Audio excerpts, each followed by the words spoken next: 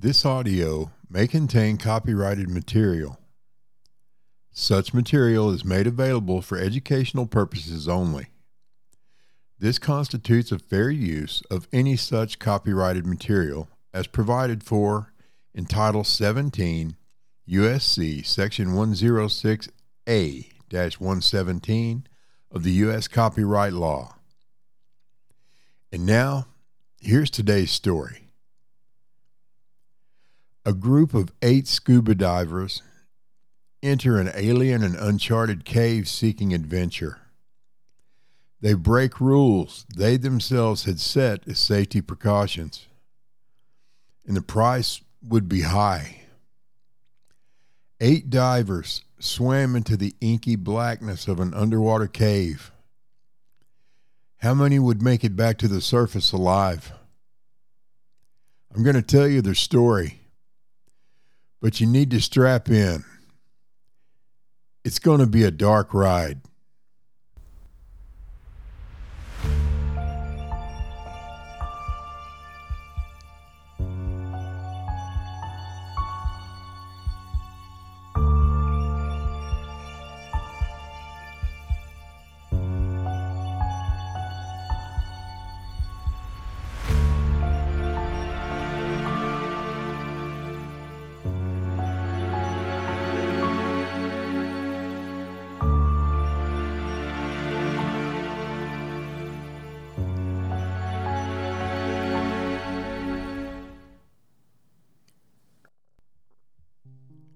The entrance to the sinkhole, known as the shaft, was discovered in the year 1938 in a farmer's field commonly known as Thompson's Paddock.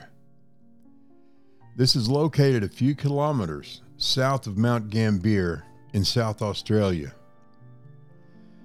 The farmer, who was moving some horses to the opposite side of his pasture, became alarmed when one of the horses stumbled and went partially down to the ground. Before the farmer could get to the horse to see if it were injured, it had regained its stance and appeared unharmed. As the farmer made it to where the animal had stumbled, he noticed that the horse had created a small hole in the earth where none had previously existed. The hole was about a foot or 0.3 meters in circumference. The farmer was intrigued by where the hole might lead and knelt beside it, leaned over, and peered down.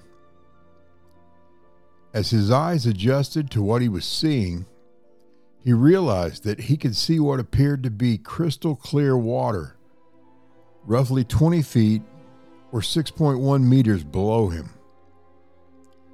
Later, the hole was opened up to a little over 3 feet, or roughly 1 meter in diameter, in order to allow for more opportunity to access what was below. At some point, a weighted line was lowered down through the hole to see how deep the water was. The line stopped at approximately 120 feet of depth, roughly 36.6 meters, and that was assumed to be the bottom. But was it? The shaft, as the sinkhole came to be known, widens considerably from the very small hole, allowing sunlight into its previously perpetually black environs. This is actually the basis for the name the shaft. The fact that at certain times of day, a sunlit shaft shines through the hole in the dome and strikes the water below, causing a brilliant blue column in the subterranean water that lights up the entire cavern. The shaft of sapphire blue light extends in places to a depth of almost 200 feet, or around 60 meters. During the 1960s, a local diver squeezed through the tiny hole in the pasture, lowered himself down the almost 20 feet to the water's surface, and made the first dive into the shaft to a depth of about 69 feet or 21 meters. Because of the very small size of the opening from the pasture through the roof of the sinkhole and the distance of the drop until the surface of the water is reached, divers and their equipment must be lowered in separately, with divers donning their gear while treading water, or they can place their gear on a narrow dry ledge that runs along one side of the cave, just above the water line. As more divers tested the waters of the shaft, some information gathering took place, and it was learned that what was originally thought to be the bottom of the water-filled cave was actually the top of a pile of rubble which rose from the depths. The original weighted line lowered into the hole had come to rest on top of this rock pile, and it ran much deeper than had first been thought. From the top of the rock pile, two routes are available with tunnels running in two primary directions, one to the east and the other to the northwest.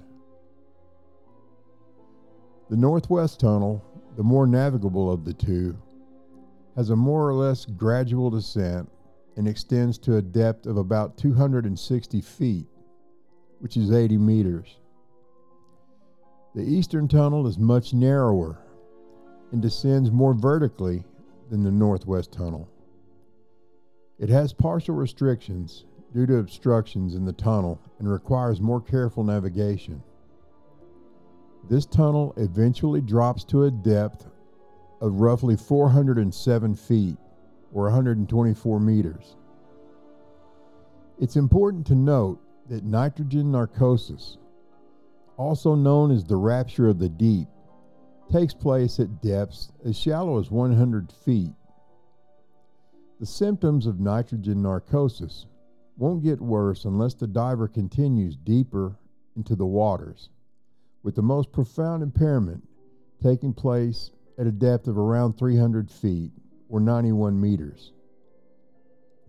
Common symptoms of nitrogen narcosis include poor judgment, short-term memory loss, trouble concentrating, a sense of drunkenness or euphoria, disorientation, reduced nerve and muscle function, hyperfocusing on a specific area, and finally, hallucinations.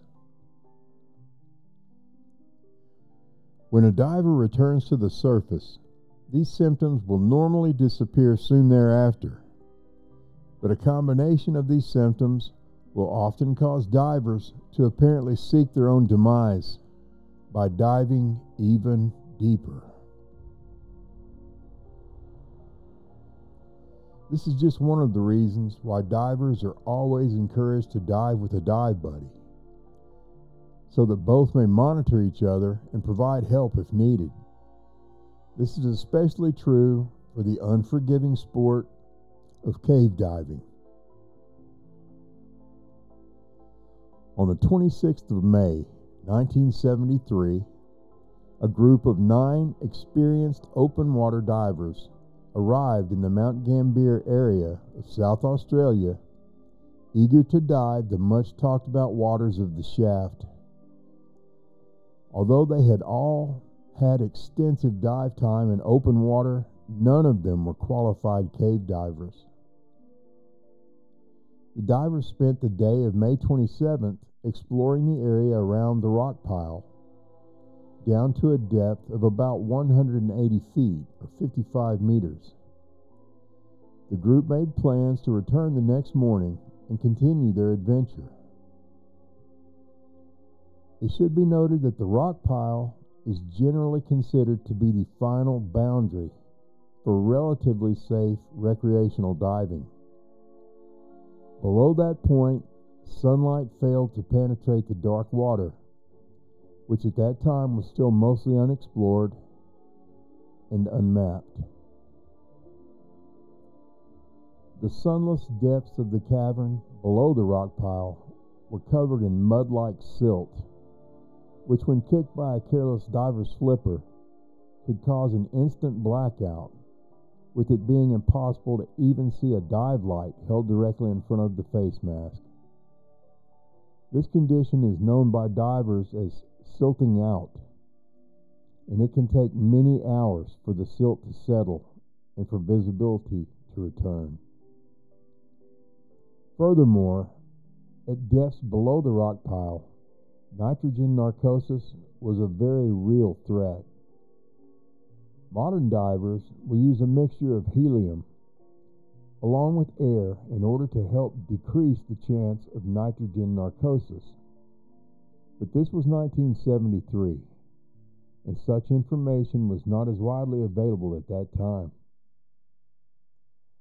On the morning of May 28, 1973, the 9 divers, including 3 siblings, Glenn Malott, brother Stephen Malott, and sister Christine Malott, along with Gordon Roberts, John Bockerman, Peter Burr, Larry Reynolds, Robert Smith, and Joan Harper.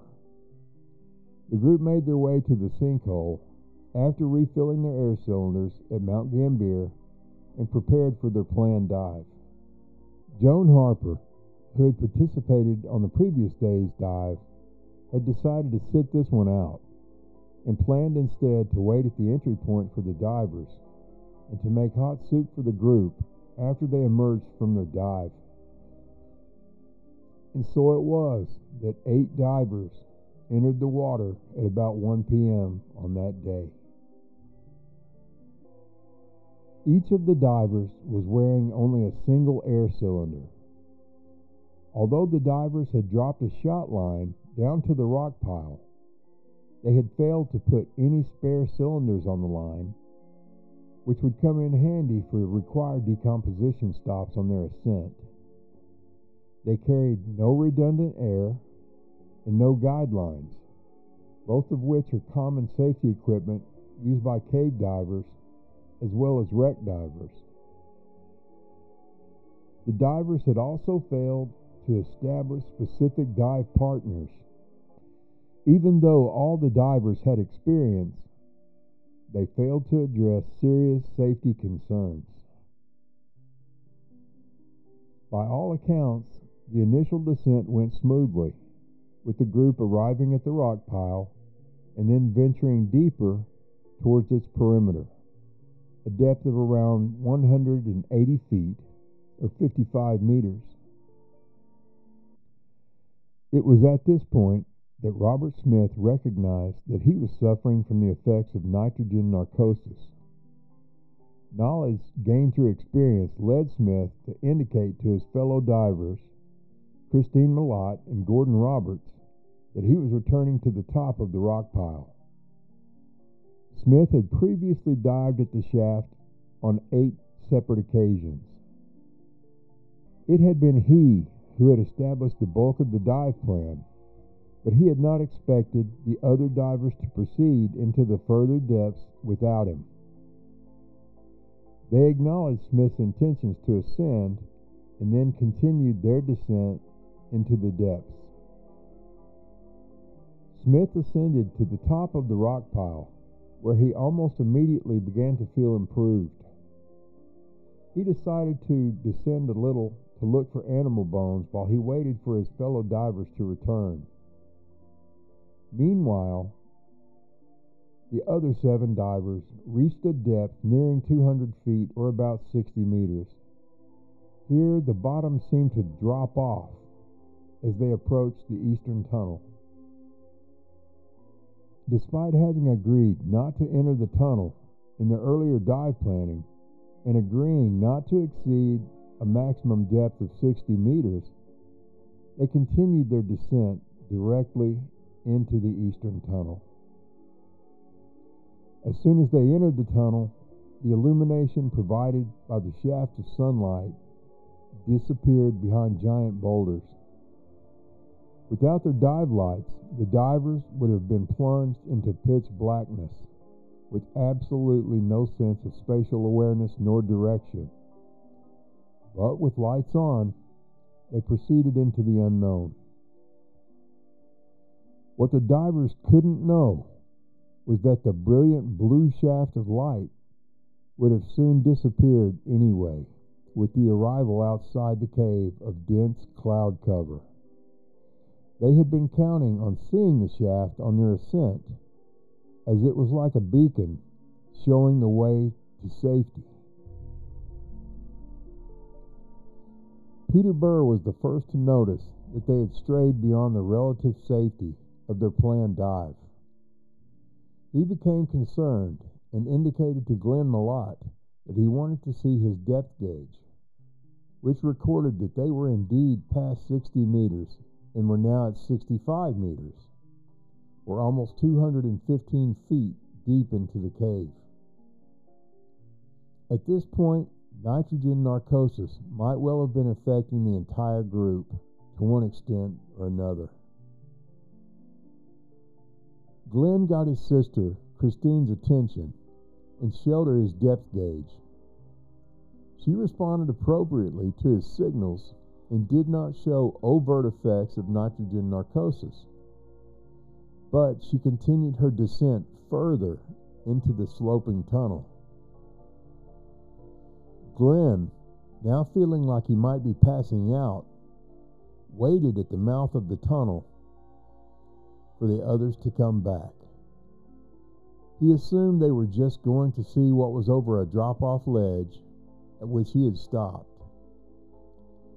Glenn could only watch with increasing unease as the other divers descended even further into the lightless zone, where the only light would be that provided by their small dive lights.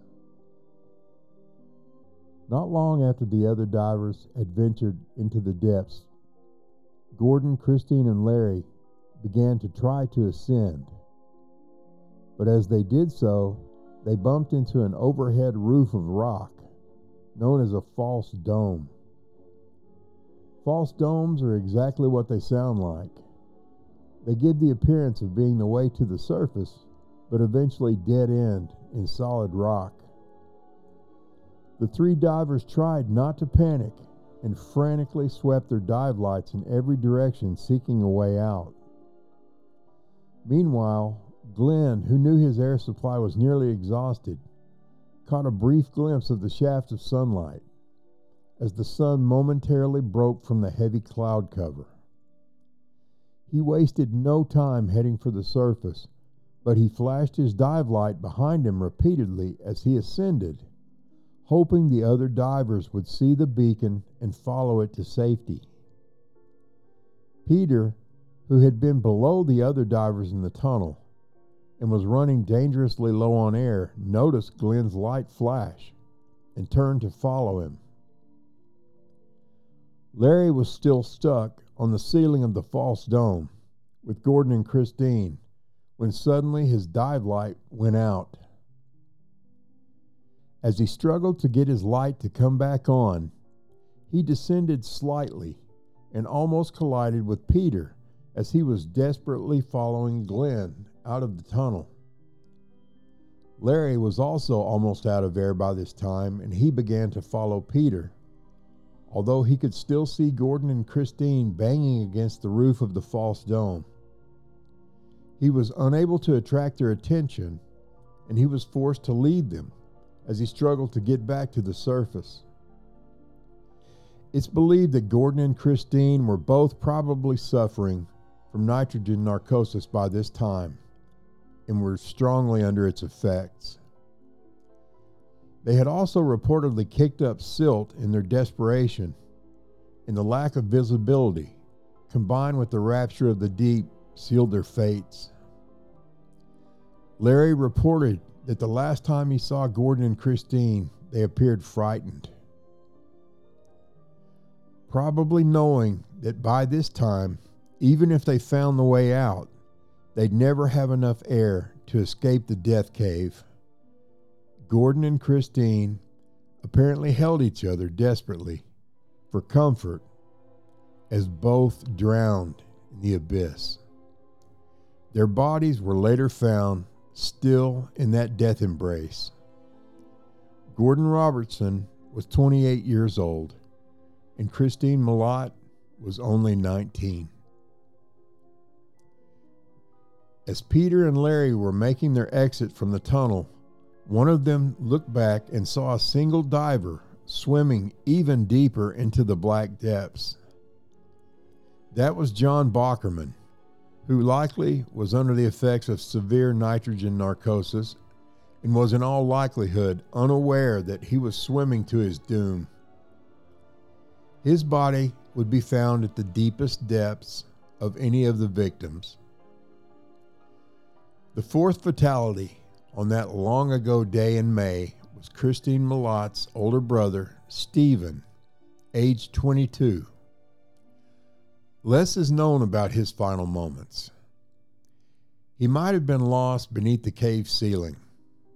His dive light and camera were found near the base of the rock pile, but his body would later be found beneath an overhang. It's unclear if Stephen died at a deeper depth and had floated upward after death, or if he'd been attempting to surface and had become trapped in a false dome. After the survivors had surfaced, not yet knowing the fate of the other members of their dive party, they used every effort to effect a rescue. Glenn Malott, who would lose a brother and a sister that day, quickly swapped out his empty tank for an unused tank from Joan, the one who had decided not to dive on that day. Glenn went back down desperately seeking his siblings, as well as the two other divers, but was unable to locate anyone. Robert also descended again and didn't find anyone either, but it was he who discovered Stephen Malott's camera and dive light near the base of the rock pile. He reported that the water was silted out and that there was nothing further anyone could do at that point.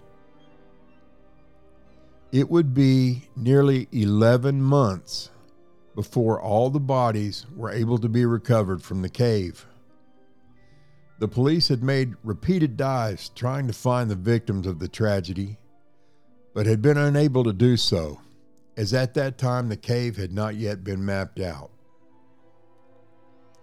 On January 24th of 1974, an underwater film crew from Sydney, making a film on diving safety, noticed an extra diver on the sloping roof of the cave, illuminated by all the movie lights. When they looked more closely, they realized that they had found the body of one of the doomed divers. That body was later determined to be Stephen Malott.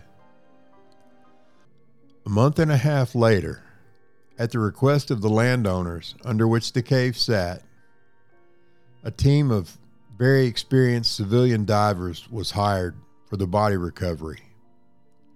The landowners had become increasingly distressed about the remaining bodies still being trapped under their farmland. The divers were able to locate and recover the missing bodies of Christine Malott and Gordon Robertson at that time. The final body, that of John Bockerman, was recovered on the 9th of April, 1974, almost a full year after the divers had perished. His recovery had been hampered by the great depth at which his body was found and by nitrogen narcosis affecting those tasked with retrieving it. I want to thank you for joining me on another episode of Darkest Nightmare. If you like this kind of content, please hit the follow button on whichever podcast provider you're using and subscribe to this channel. If you know friends or family who like to hear true tales of the supernatural, the mysterious, and the terrifying, as well as true crime and human misadventure, tell them about our show so they can listen too. Look for new releases twice weekly on Mondays and Thursdays. Please join me for the next adventure into that place where bad dreams are born. Your darkest nightmare.